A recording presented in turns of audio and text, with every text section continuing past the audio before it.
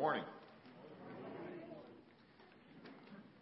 I'd like to thank the Bell Choir for that number this morning, and I'd also like to welcome back Mr. Dylan Robbins as our guest pianist today. So thank you. It was very good this morning. Just a few announcements before we get started. We're going to be welcoming new members during the service, so we're looking forward to that. So make sure we congratulate them and make them feel welcome. We appreciate that. And mark your calendars now for the Praise and Prayer Night on March 27th here in the sanctuary at 7 p.m. This night is open to everyone, so invite your family, neighbors, and friends to join us. And there's just one correction in the back of the bulletin. So there will be no bell or vocal practices on Wednesday night, March 23rd. So it's a change from the bulletin there. Would you please rise and join me in the call to worship, taken from Psalm 146.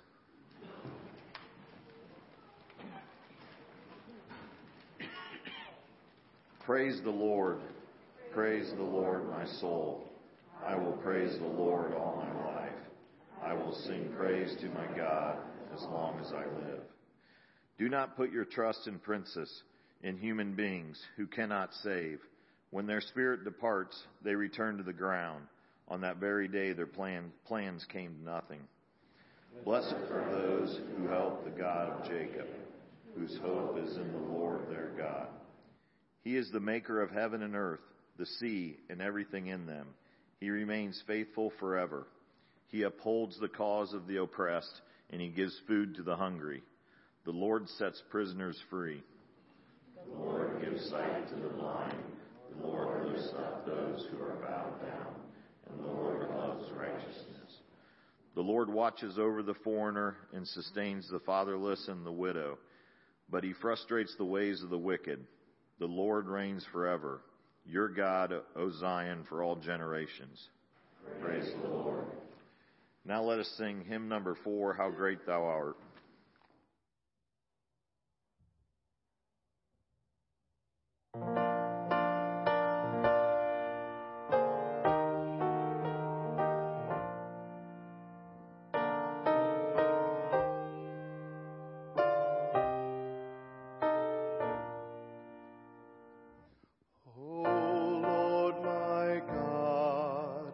When I in awesome wonder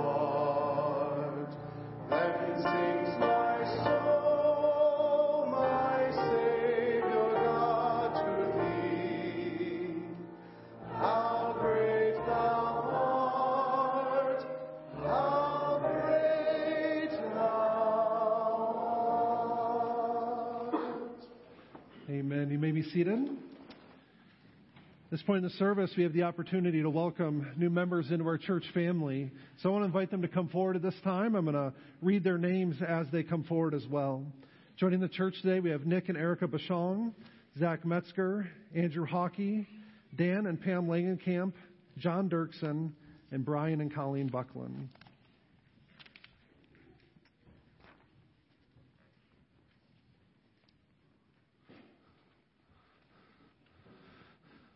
This is always an awesome thing for us to do. And I hope you guys are as excited about this as I am. It's always great to welcome new members into our church family. And it's an opportunity for us to not just put them on the spot, of course. I know maybe not everybody loves coming up in front of the whole church and standing here. But we do this because we want to acknowledge their commitment they're making.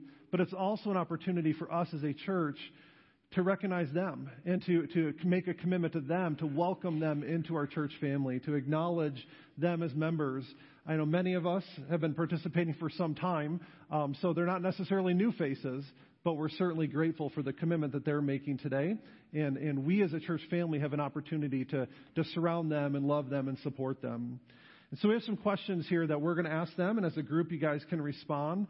And then after we go through this, I'm going to invite our current elders to come forward as a way for us as a church family to surround them and pray for them afterwards as well.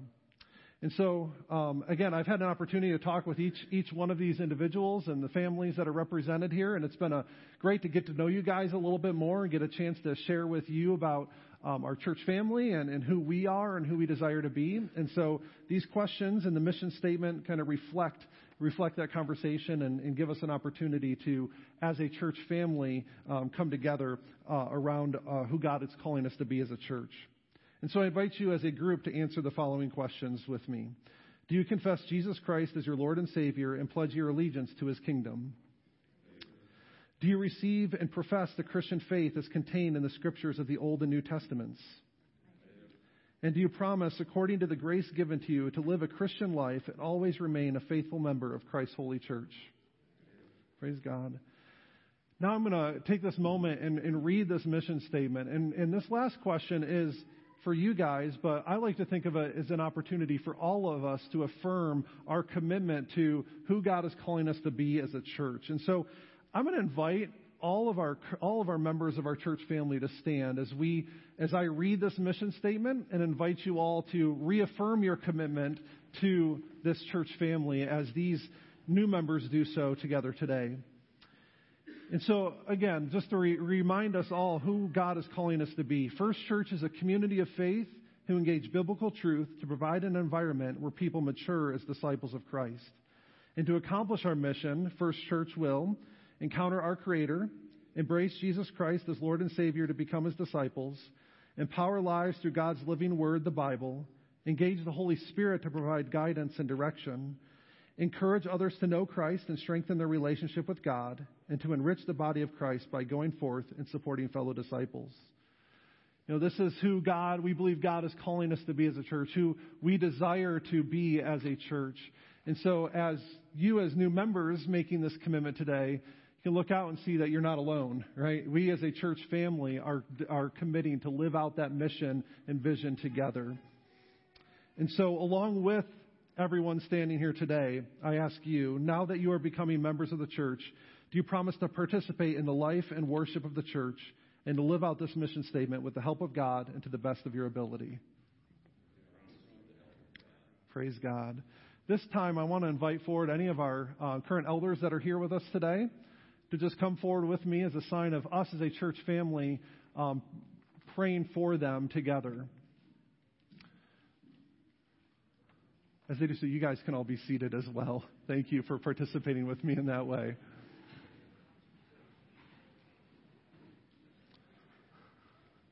I think there's more, Carolyn. I think others are coming too.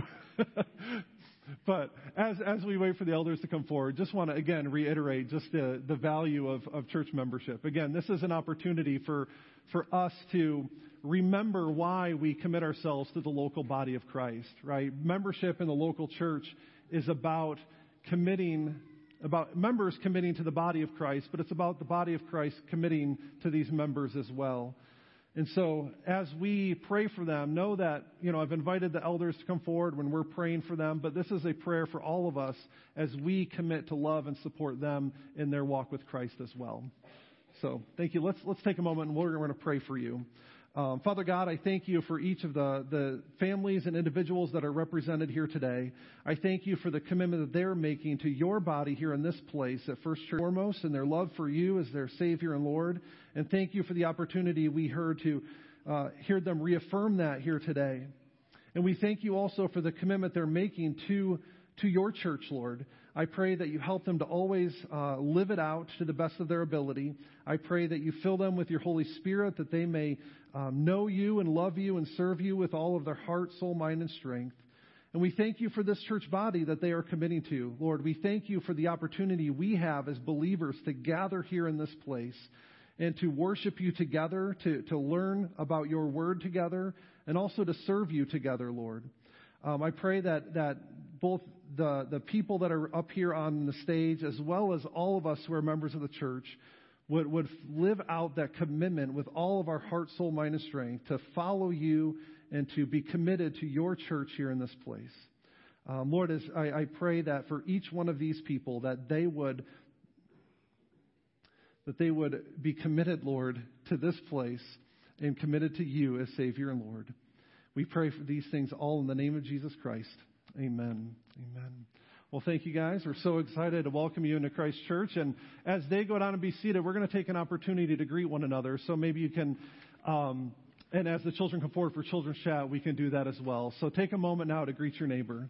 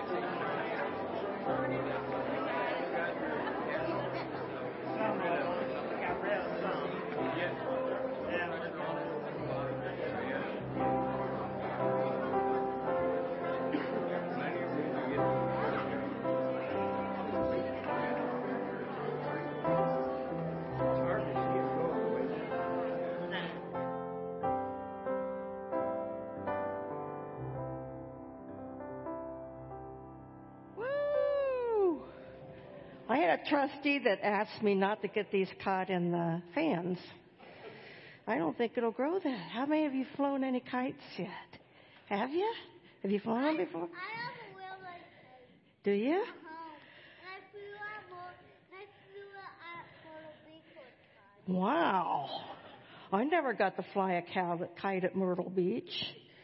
I remember as a little girl, we used to use the Sunday paper. You don't remember what a newspaper is?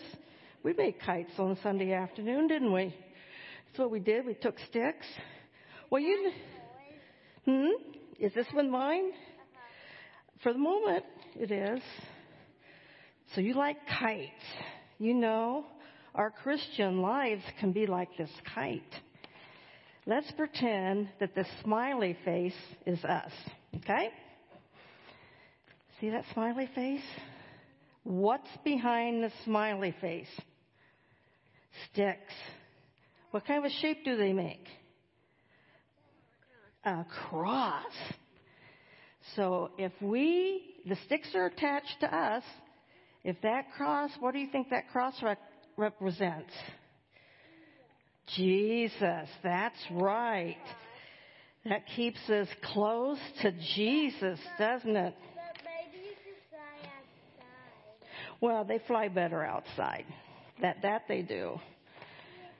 And they fly, and what makes them fly? Wind. You know that wind can be like the Holy Spirit. And when that wind blows, it pushes us against what? Against the cross. So the Holy Spirit helps us get closer to Jesus. Now, we've got this little thingy here, and I bet you've all dropped it already, haven't you? This string, when it gets out there. Dad chased it across the field. What was more fun, watching Dad chase across the field, or sorry, Dad. But this kind of controls us, doesn't it? Who do you think controls us and tries to guide us in the right direction? God does. God does. So Jesus is the cross that we hold close to, and my papa helped me, and then I was trying to run away from me, and I was trying to chase it. Yeah, well, a lot of times they do this, don't they? They find the muddiest spot to go down like that. But is God ever going to let go of you? No. He's always going to give you that little nudge to go left and right. That's all right. Those are my brains. I don't need them. So, we've got something we haven't talked about. What's that? The tail. You know, this kite will not fly without a tail. It'll just go, because the tail is our faith. And our faith keeps us flying higher. Can you just feel yourself like a kite? Can you be like a kite and fly? And your tails are flowing in the wind. And those little gold strings are Bible verses that you learn.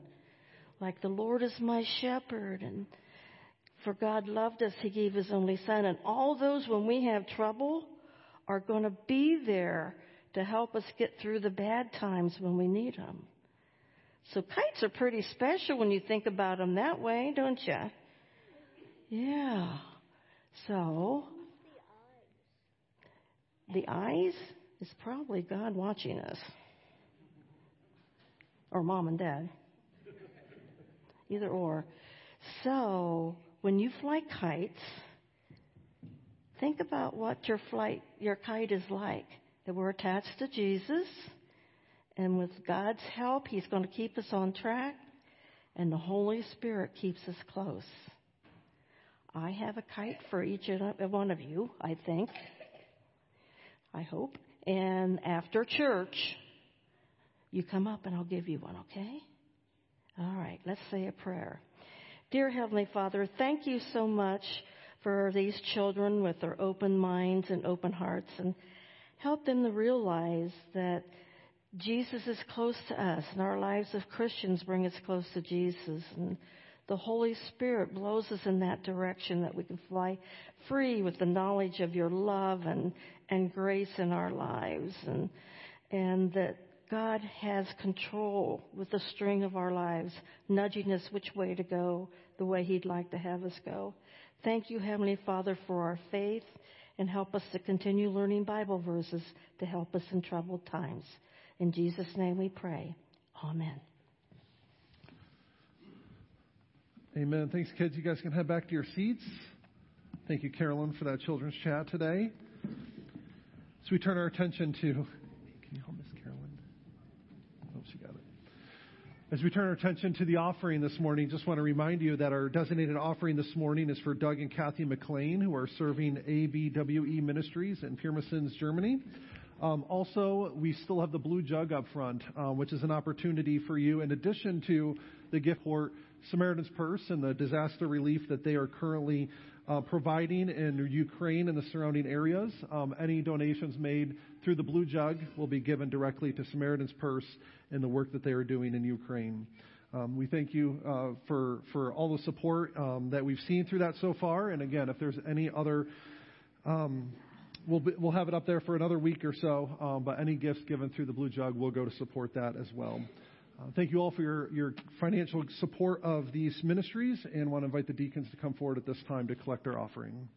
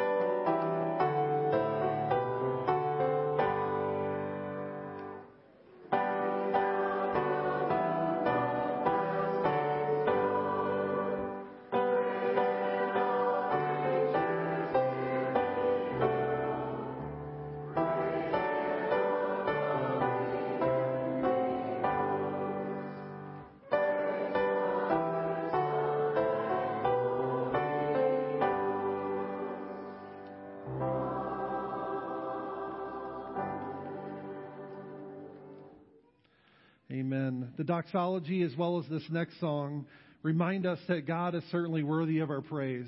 So much when we focus on our prayer time during the service, the focus tends to go towards our needs, right? What problems are we maybe facing? What circumstances need our attention? And sometimes we don't give praise the time that it deserves. And so I want to maybe go out on a limb here for just a moment, but invite you for the next moment or two to just share some praises. I'll start. I think it's important for us to pause and reflect on God's glory, His goodness, and certainly thank Him for all that He's done. And so I want to thank God today for the way that He has been providing for us over the last month or so, as you all are well aware of. Our family has had a challenge with Josephine's diagnosis of diabetes, but the love and the support that we've experienced from our family, from our church family, from the community has just been outstanding. And so we want to thank God and praise Him for His provision and His faithfulness, and especially the way that it's been shown through our church family. So thank you all, and thank God for His provision. Is there anybody else that would like to share any praises this morning? Anything that you'd like to thank God for today?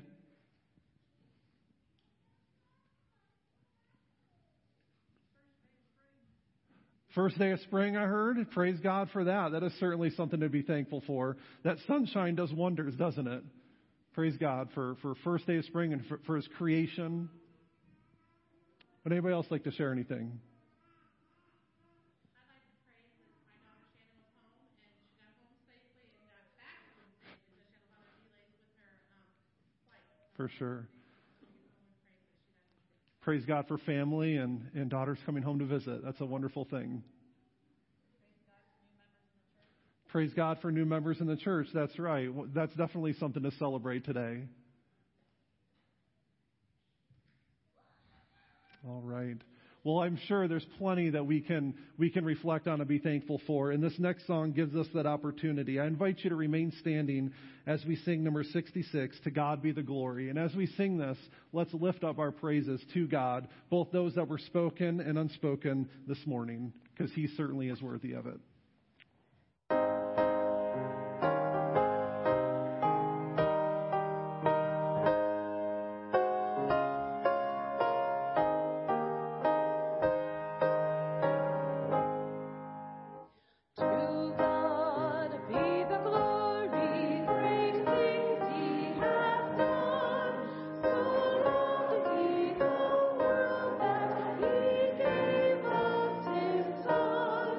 Who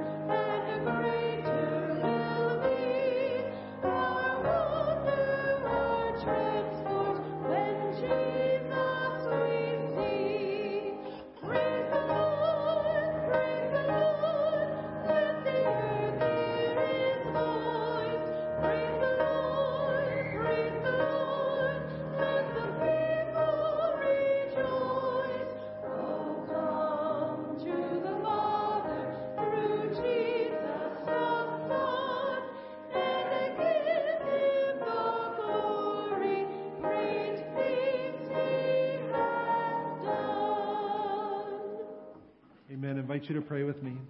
Father God, we do give you the glory and the praise that you deserve. You have done great things, Lord, in our own lives, and this past weeks and months have been testimony to that, Lord. We thank you for the way that you have provided for us in very, very real and very practical ways. We thank you for the beauty of the first day of spring and the sunshine that reminds us of your glory and your majesty. We thank you for family coming to visit, Lord, and what a blessing it is to spend time with family members and with children and with parents, Lord, especially those who live a distance away. We thank you for that blessing and the way that you provided for them. And of course, Lord, we also praise you and thank you for our new members. We thank you for their commitment to you. We thank you, Lord, of course, for your church here in this place and the way that you have called us to be a family of believers as brothers and sisters in Christ, united together in our faith and commitment to you. Just thank you for those individuals that are joining the church today, and thank you for this church body, Lord, and the way that you have equipped us to praise you and to worship you, to love you with all of our heart, soul, mind, and strength, and to love our neighbor as ourselves. Lord, and of course we thank you because the greatest thing you've done is you sent your Son, Jesus Christ, to save us from our sins. Lord, everything in life, every good and perfect gift is from you, and you provide and sustain our very lives. But the greatest thing, the thing that is worth more than anything else in this world, is a relationship with your Son, Jesus Christ, that you have provided for us and you have made possible for us through his death and resurrection and through the gift of your Holy Spirit in our lives. We thank you and praise you, Lord God, for your presence and your forgiveness and your grace and your mercy. And of course, we also thank you for your righteousness and your glory and your justice, Lord. We just praise you for all of who you are and all of what you've done. And because, Lord, we know that you are good and we know that you have provided for us in the past, we know, Lord, that you will continue to provide for us in the future. Your faithfulness, Lord, is evidence and is an assurance that you will continue to be faithful in the present and also, Lord, moving forward into the future. And so whatever challenges that we face, whatever needs are represented in this room or those listening on the radio or watching online, Lord, we ask that you would meet us according to your will, that you'd provide what's needed, that you would, Lord, work in each of those circumstances, ultimately for our good and for your glory. And may we see, Lord, the way that you're working in our lives and always praise you for that. And Lord, we ask also that you would equip us and enable us to be the answer to prayer when possible. Help us to be the hands and feet of Jesus who provide for those who are in need and who care for those who are hurting. May you use us, Lord, as instruments of your peace and your justice in any way possible. And of course, Lord, we pray for our world and the ongoing situation in Ukraine. We pray for peace to be made, Lord. We pray for an end to this conflict. And as always, Lord, we pray for good to triumph over evil and for justice and righteousness to reign. We do pray for those leaders in those positions who are making decisions that affect not only what's happening there, but also here at home. We pray for wisdom and guidance for them. May they have a hunger and thirst after your righteousness, and may they be filled. And Lord, we thank you for our church here in this place. We pray especially this day for our Sunday school teachers. We thank you for the way that they sacrifice their time and their effort to pour into these young children and to make disciples, Lord, as you call us to do. We thank you and praise you for them and pray that you would bless them in their work and Lord, and pray that their ministry would be fruitful and that we would see the fruit of that ministry in the years to come. We pray all these things in the name of Jesus, who taught us to pray, saying, Our Father, who art in heaven, hallowed be thy name.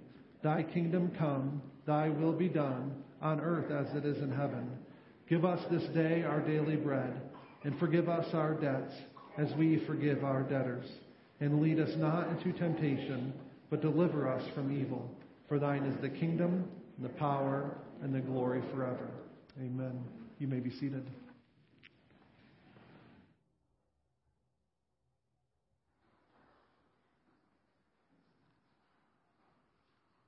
Our scripture reading this morning comes from 1 Peter chapter 5, verses 8 through 14.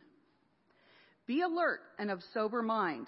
Your enemy, the devil, prowls around like a roaring lion looking for someone to devour.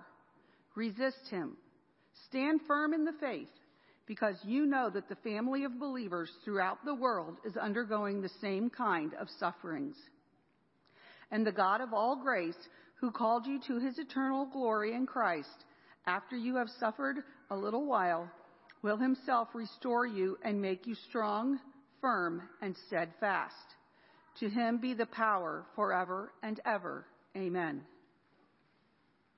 With the help of Silas, whom I regard as a faithful brother, I have written to you briefly, encouraging you to testify that this is the true grace of God.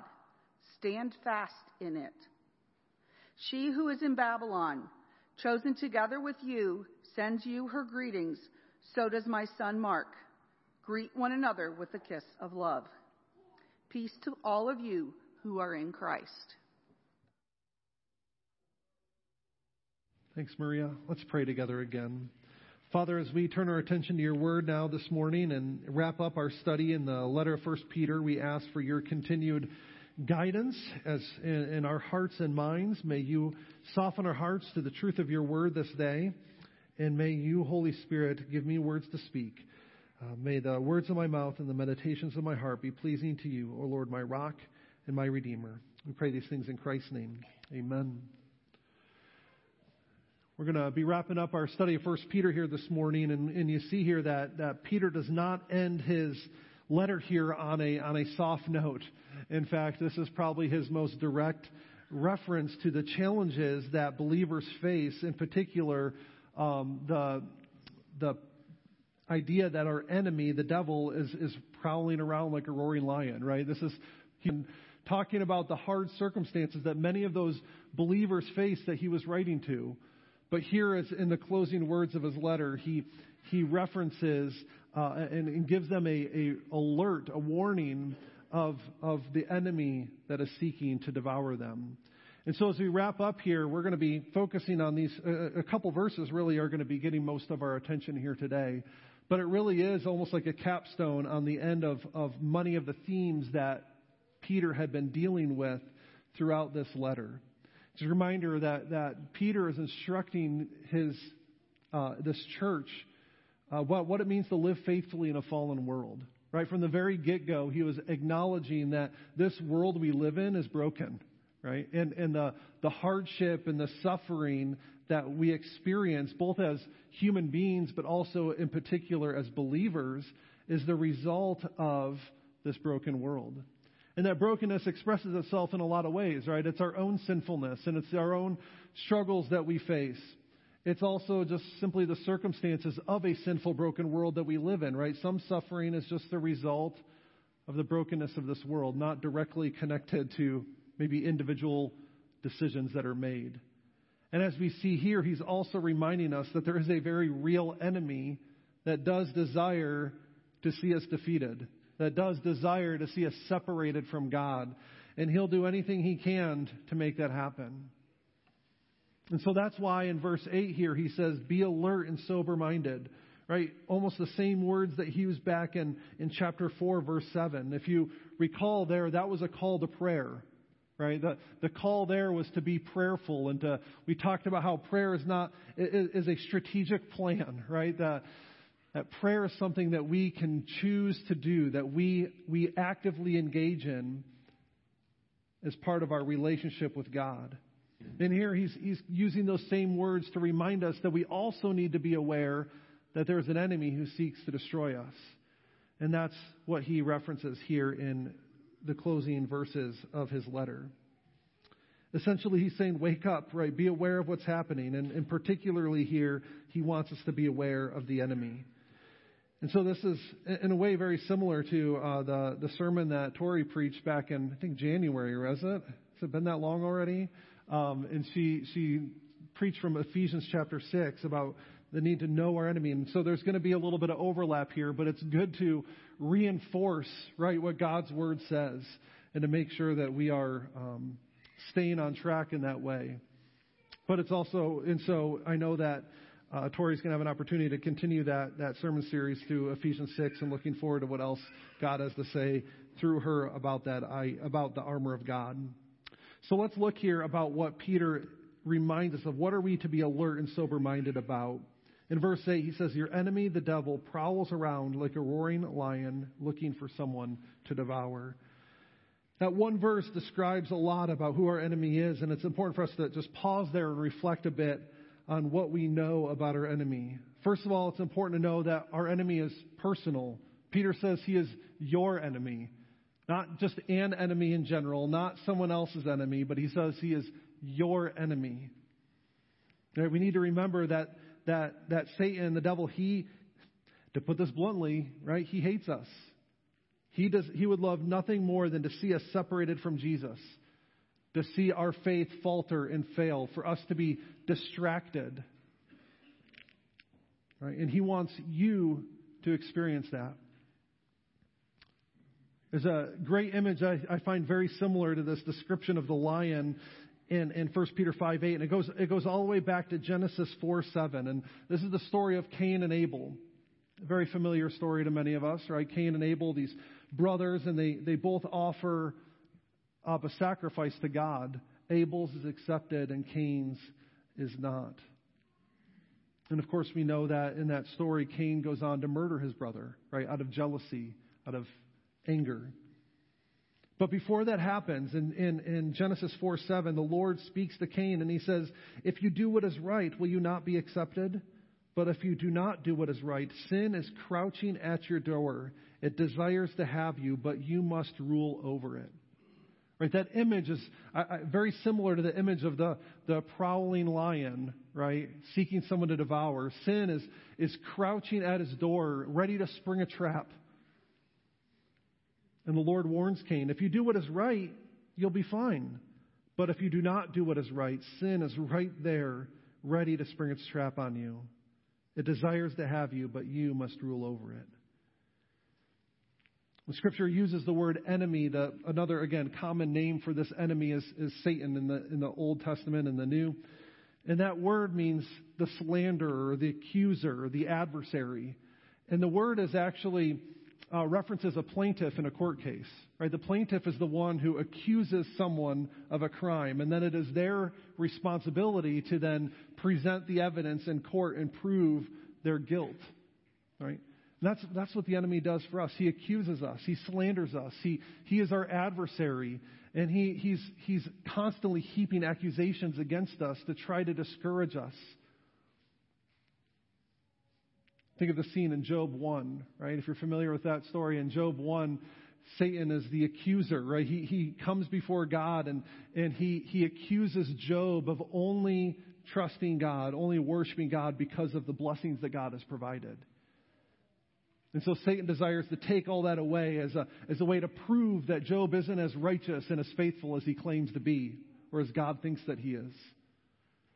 And so in that scene, Satan is almost presented like a prosecuting attorney, right? He's trying to prove that Job is guilty of only loving God because of the things that God has provided for him.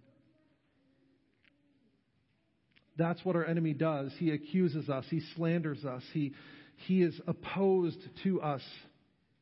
But we also must remember that as Tori preached on in Ephesians 6, our battle is not against flesh and blood. Right? Our enemy is not our boss or our coworker. Right? The enemy is not our neighbor or our family member. Right? The enemy is not a person in that sense. Our ultimate enemy, our adversary, our accuser, is not flesh and blood. It's a spiritual reality. So our enemy is personal. The second thing we need to remember is our enemy is cunning. It says that he prowls around like a roaring lion. And this image is that he is on the hunt. Right? He's cunning. He's deceptive. He's a liar. He sets traps and he lies in wait. Right? And we see that. And again, Scripture itself testifies to that. And there's two scenes that come to mind. Right? Genesis 3 with the serpent in the garden. And then again in Luke and Matthew chapter 4 with Jesus' temptation in the wilderness. In both of those cases, the enemy twists and manipulates God's word to try to entice first Adam and Eve and then Jesus to abandon God and follow him instead. And it worked for Adam and Eve. Remember in the garden, the serpent said, "Did God really say?" Right? He was trying to undermine God's word and authority, twisting what God had said to Adam in Genesis chapter 2. And of course, Adam and Eve fell for it, didn't they? They saw that the the fruit was pleasing to the eye and useful for gaining wisdom, and so they took it and they ate it. The enemy had deceived them, manipulated, twisted God's word, and it worked. But in that second instance, in the wilderness with Jesus, it didn't, did it? Same idea. Satan actually quotes from the Psalms. I saw once a picture of a Christian calendar. You see, those verses there. There was one that was made, and it was a quote from Luke chapter 4, and it says, "If you just bow down and worship me, all of the kingdoms of the world will be yours." The person who made that calendar didn't realize that was Satan speaking, right? That was Satan's temptation to Jesus, right? Bow down and worship me, and all these kingdoms will be yours. The person who made that wasn't paying attention in Sunday school class. But that's what Satan does. He twists God's word, right? He quoted the Psalm to try to get Jesus to jump off the highest point from the temple, so that because he said that God's word promised that he would not allow his foot to be struck against a stone. You see, the enemy is cunning. He will twist and manipulate God's word. He's even a liar. John 8:44, Jesus says that he is the father of all lies. And so we must remember that. The last thing to note here about our enemy is that he is seeking someone to devour. He is a murderer at heart. In John 10:10, Jesus says, "The thief comes only to seek, kill, and destroy. I have come that they may have life and have it abundantly." Right? The enemy, as I said before, is our enemy, and he desires to see us destroyed. See, the thing is he's already lost the war, but he knows it. Right? The victory has been won on the cross. When Jesus died on the cross, when he was raised to life, victory was achieved. Sin and Satan and death and everything else was conquered in that moment. Victory was won. And so the enemy knows that, except he's trying to bring as many people down with him as he can. I've talked about the Battle of New Orleans in the War of 1812 before. The Battle of New Orleans was fought, was a major battle of that war, but it actually was fought and took place after the treaty was signed that ended the war. The problem was in 1812, they didn't have Twitter or Facebook to communicate very quickly, right? So when the treaty was signed in Europe, it took a long time for news of the treaty to reach back to America and obviously to New Orleans. And so the Battle of New Orleans actually took place after the war had ended. The victory was achieved. It was a done deal. Yet that battle still had very real consequences, right? Casualties still happened. People were harmed. People were killed. The victory was achieved. The war was officially over. Yet there were still very real consequences. And that's what Satan is trying to achieve. He's trying to bring as many people down with him as he can, because he's our enemy who is cunning and seeks us out. And so what are we called to do in response? If our enemy is prowling around like a roaring lion seeking for someone to devour, how do we stand against him? Well, it says here that we're called to resist him. And that's pretty straightforward for us, right? If we look at James 4:7, there's a very similar passage, and it says, "Draw near to God, and he will draw near to you. Resist the devil, and he'll flee from you."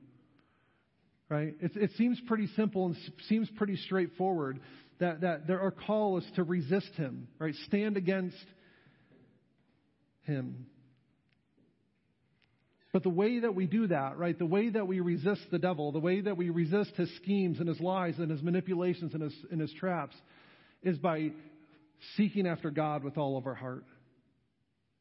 You see, that's the key to resisting the devil, is not to become so obsessed with him and so obsessed with his tactics that we spend all of our time and energy focusing on him, The way that we resist the enemy is by focusing on the real thing, focusing on Christ, following Him with our heart, soul, mind, and strength. You see, we identify counterfeits by studying the real thing, don't we? We can know what is false by being so connected to the real thing, by being so aware of the truth of God's Word that we can easily identify where things start to go off the rails. You see, if you're moving toward God, you're by default moving away from the enemy. So if you want to resist him, you got to do the things that the enemy wants you to avoid. Right? And I'm going to sound really radical here, but I think this is important. If you want to resist the enemy, we need to be in God's Word regularly. Right? We need to pray. We need to attend worship with other believers. Right? We need to do those things that the enemy wants us to avoid, the enemy wants us to be distracted from. Those are the things that we need to seek after. We need to love our neighbor as ourselves. So we're called to resist him, and we're called to stand firm in the faith. As I said, if we want to resist him, then we need to make sure we are pursuing God with everything we have. So we need to trust God and His Word. Of all the items that are listed in Ephesians 6 in the armor of God, the only offensive weapon there is the sword of the Spirit, which is the Word of God. Again, think of Jesus' time in the wilderness as Satan was tempting him to try to get him off mission and off task. With each of those temptations, Jesus responded with Scripture. He quoted from Deuteronomy, right, as a way to resist the devil's temptations. Right? Jesus relied on Scripture. He depended on it in order to stand strong. We must do so as well. In 2 Timothy chapter 4, Paul writes about this warning about how in later days, right, people are just going to surround themselves with preachers who are going to tell them whatever their itching ears want to hear. Right? And that's a reality, right? There are false teachers, right? There are people out there that will say anything you want to say, right? And there's so much available with the internet and the access that we have. We can find all sorts of teaching out there. And so what is Paul's response? What does Paul encourage Timothy to do to combat the false teaching that became part of their culture? Preach the Word, right? Preach the Word in season and out of season. In other words, ground yourself in God's Word. That will provide the foundation you need to stand strong. We need to remember, too, that we don't depend on ourselves. We depend on God's power. The strength to stand against the enemy and temptation doesn't come from inside of us. It's not a pull yourself up by the bootstraps kind of mentality. It's recognizing our weakness, recognizing our need for God, and depending completely on Him. In 1 Corinthians 10:13, Paul says, "No temptation has overtaken you except what is common to mankind. And God is faithful. He will not let you be tempted beyond what you can bear. But when you are tempted, He will also provide a way out so that you can endure it." In other words, what does Paul say? He says, when you face temptation, when you're struggling, don't look inside yourself. Look to God. Don't try to get yourself out of the mess. Look to God and depend on Him to provide what you need. And standing in His mighty power. Again, stand in God's strength, not our own. 1 John 4:4 reminds us that we overcome because the one who is in us is greater than the one who is in the world. Right? We don't have to fear the enemy. We don't have to fear his schemes. We don't have to fear his manipulations, because we know that if we have put our faith in Jesus, that He has given us His Holy Spirit. That God's presence dwells within us. And that means that when we are scared and we're unsure of ourselves, we know that we can depend on God for what we need. He's going to guide us into all truth. He's going to remind us of the things that Jesus taught. And He's going to empower us and equip us to live for Christ in every circumstance. And the last way for us to resist the enemy is to remember that we are not alone. This kind of suffering, no one, not even Jesus, is immune to the temptations and accusations of the devil. And so we need to encourage and support one another. Right? We need each other. That's why Church membership is so important, as we just celebrated earlier in our service today. That's why gathering together here in this place to praise God and hear from His Word is so important, because we need our brothers and sisters in Christ. It's a story in Exodus chapter 17. Moses is leading God's people. They had left Egypt. They had crossed over the Red Sea, they had left the Egyptian army behind, but they faced different challenges out in the wilderness. And Joshua was down leading the army and fighting this battle, and Moses was up on this hillside, and he realized that when he would take the staff of God and hold it up in the air, then the Israelite army would be winning. But as soon as he put the staff down, the enemies would begin to overtake him. And so Moses stood up there for hours, but his arms grew tired. He couldn't hold his arms up anymore. And so two people came alongside him, and they placed a rock behind him so he could sit down.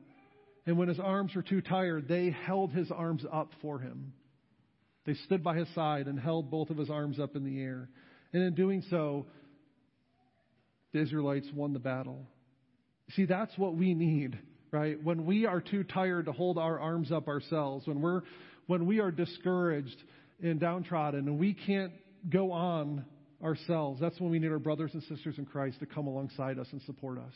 We need the church family that God has provided for us to come alongside us and hold our arms up when we can't do it anymore. Know that you are not alone in this battle. As we close out here, it's important for us to remember this future promise as well. It's found in verses 10 and 11. That the God of all grace, who called you to His eternal glory in Christ, after you'd suffered a little while, will Himself restore you and make you strong, firm, and steadfast. Right? Peter says we need to resist the enemy, right? We need to hold back. We need to make sure we're doing our part. But at the end of the day, it's not you or I that win the battle, right? The battle is the Lord's. He has already achieved the victory through Christ. And when Jesus returns, we'll experience that victory in its fullness.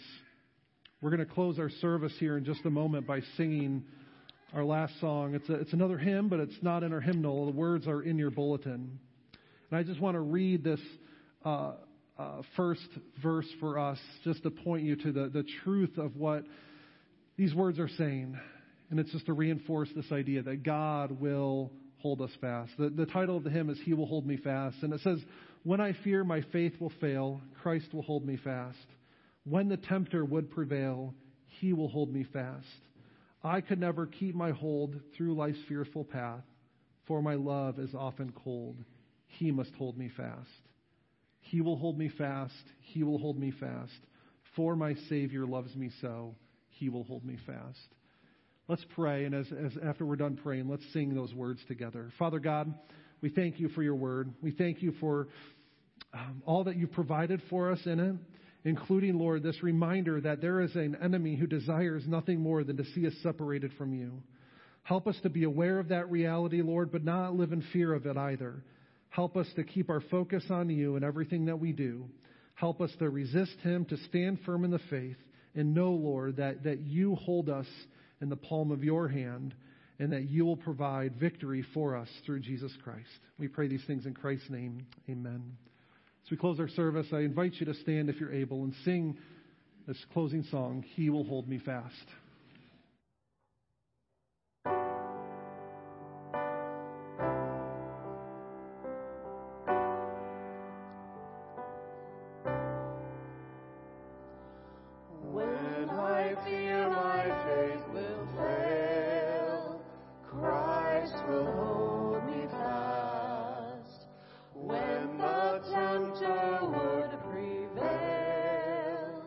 He will hold me fast.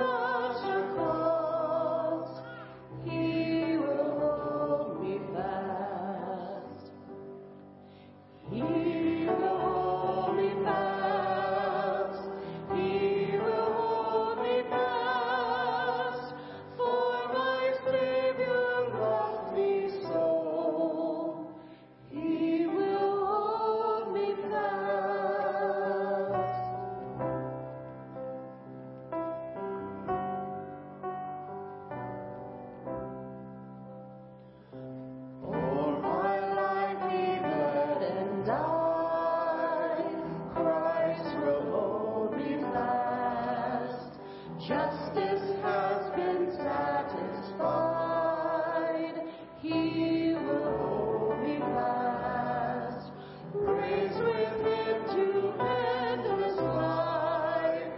He will hold me fast till our faith is turned to sight.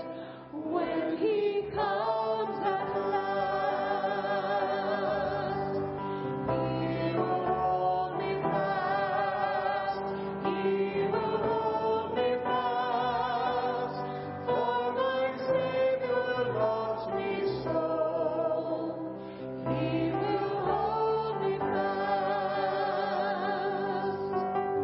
He will hold me fast. He will hold me fast. For my Savior loves me so. He will hold me fast.